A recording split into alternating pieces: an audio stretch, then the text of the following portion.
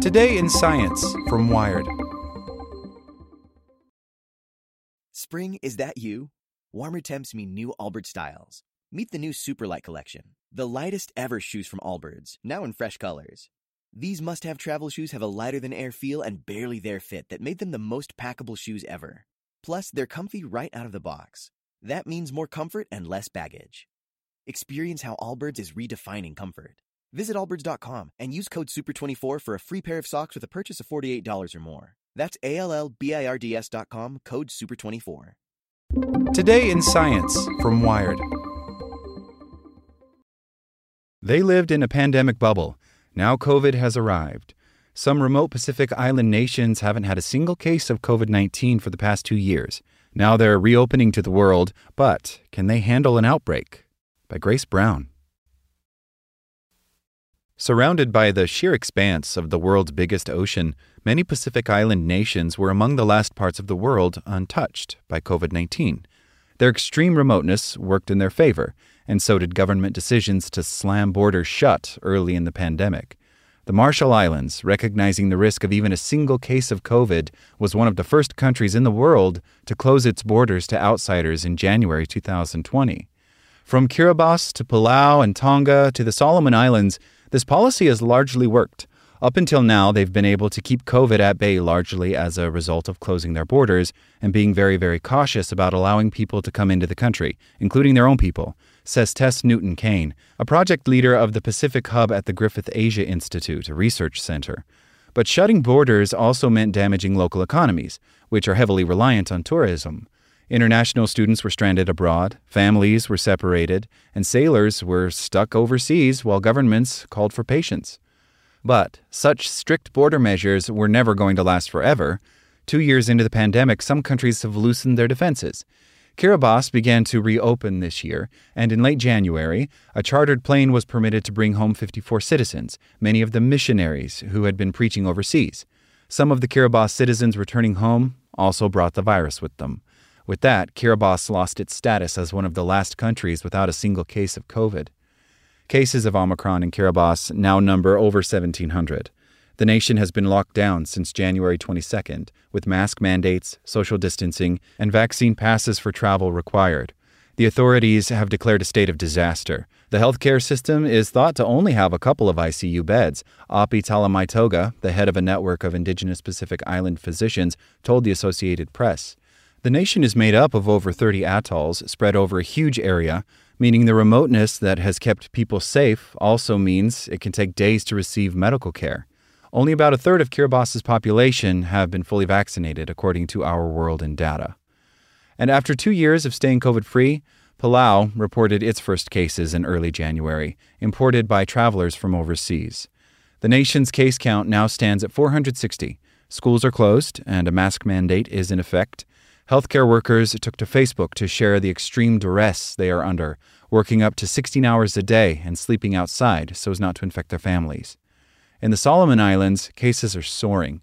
Community transmission of the virus was first confirmed there on January 19th. The Prime Minister, Manasseh Sogavare, said that as of February 6th, 1 in 2 residents in Honiara, the capital, was infected with COVID-19, making the current case count close to 50,000.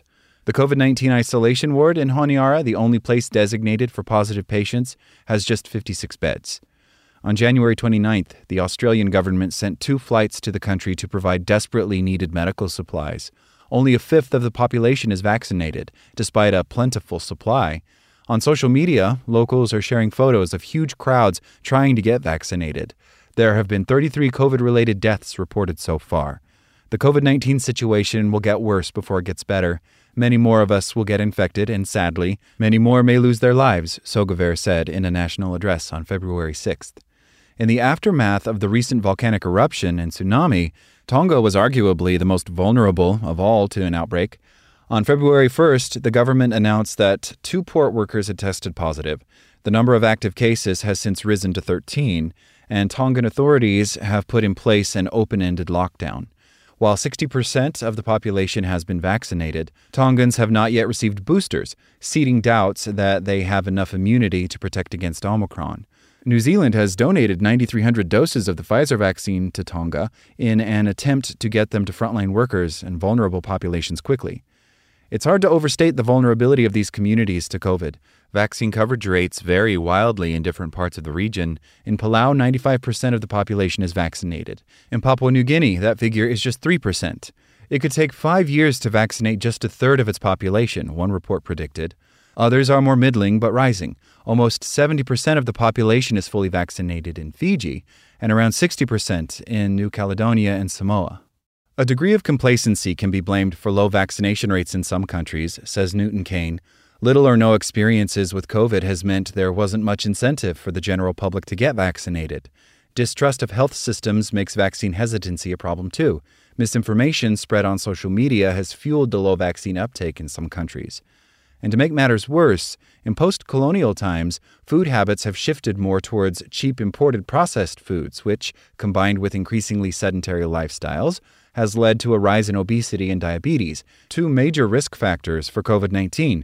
Almost 60% of the adult population of Tonga is thought to be obese. Over 35% of the populations of Kiribati, the Solomon Islands, and Vanuatu suffer from nutritional deficiency. There's a huge incidence of diabetes in almost every island in Oceania, says Philippe Georgel, a virologist and genetics researcher at the University of Strasbourg, who has done research in New Caledonia and co-authored a paper in The Lancet that called for more research into how COVID affects Pacific Island nations. Healthcare systems in Pacific Island nations are severely limited in terms of equipment, resources, and trained personnel. There are 21 hospital beds and just 5 physicians for every 10,000 people, according to data from the Asian Development Bank. And social distancing isn't an option for many. Often households are made up of an extended family group, says Newton Kane, multi-generational and close-knit. So being able to maintain that social distance is hard. Lockdowns can also be devastating. Some people don't have the cash reserves to stock up on necessities in advance, she says. As a result, some nations are dealing with a triple burden: the pandemic, the prevalence of non-communicable diseases, and the risk of natural disasters that are common in the region, such as earthquakes and cyclones, says Berlin Kafoa, director for the Public Health Division at the Pacific Community, an international development organization based in New Caledonia, where cases have reached almost 10,000 and the death count is approaching 300. One natural disaster alone can temporarily wipe out the food security efforts and aspirations of an entire nation, says Kafoa, which makes these populations much more susceptible to the complications of COVID-19. The first 2 years of pandemic isolation have also come at a heavy price for the isolated island nations in the Pacific. According to data from the Asian Development Bank, the economies of these countries shrank by almost 6% in 2020. The region risks facing a lost decade due to the economic fallout unless it receives international aid in the next few years, according to the Lowy Institute, an independent think tank in Sydney, Australia. This has also exacerbated existing social and health vulnerabilities. It's now becoming clear that because of the lack of resources generally, and because so many resources have been diverted to COVID, other health challenges are going by the board, Newton Kane says. We're now concerned about a lack of surveillance on things like TB or tuberculosis, or people not being monitored for being pre-diabetic or diabetic, and not being able to get treatments for other things. The indirect health effects of COVID-19 shutdowns are going to be significant, she warns. Now, as they battle outbreaks and climbing case rates, the path out of the pandemic could be treacherous for these countries.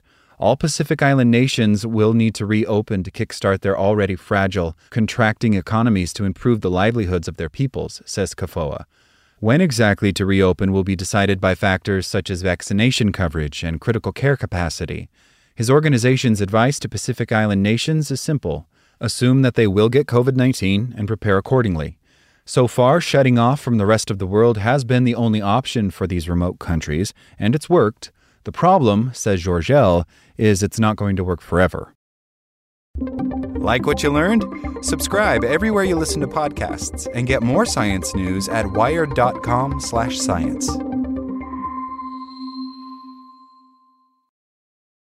Spring? Is that you? Warmer temps mean new Allbirds styles. Meet the Superlight Collection, the lightest ever shoes from Allbirds, now in fresh colors. These must-have travel shoes have a lighter-than-air feel and a barely-there fit that made them the most packable shoes ever. Plus, they're comfy right out of the box. That means more comfort and less baggage. Experience how Allbirds is redefining comfort. Visit allbirds.com and use code SUPER24 for a free pair of socks with a purchase of $48 or more. That's ALLBIRDS.com, code SUPER24.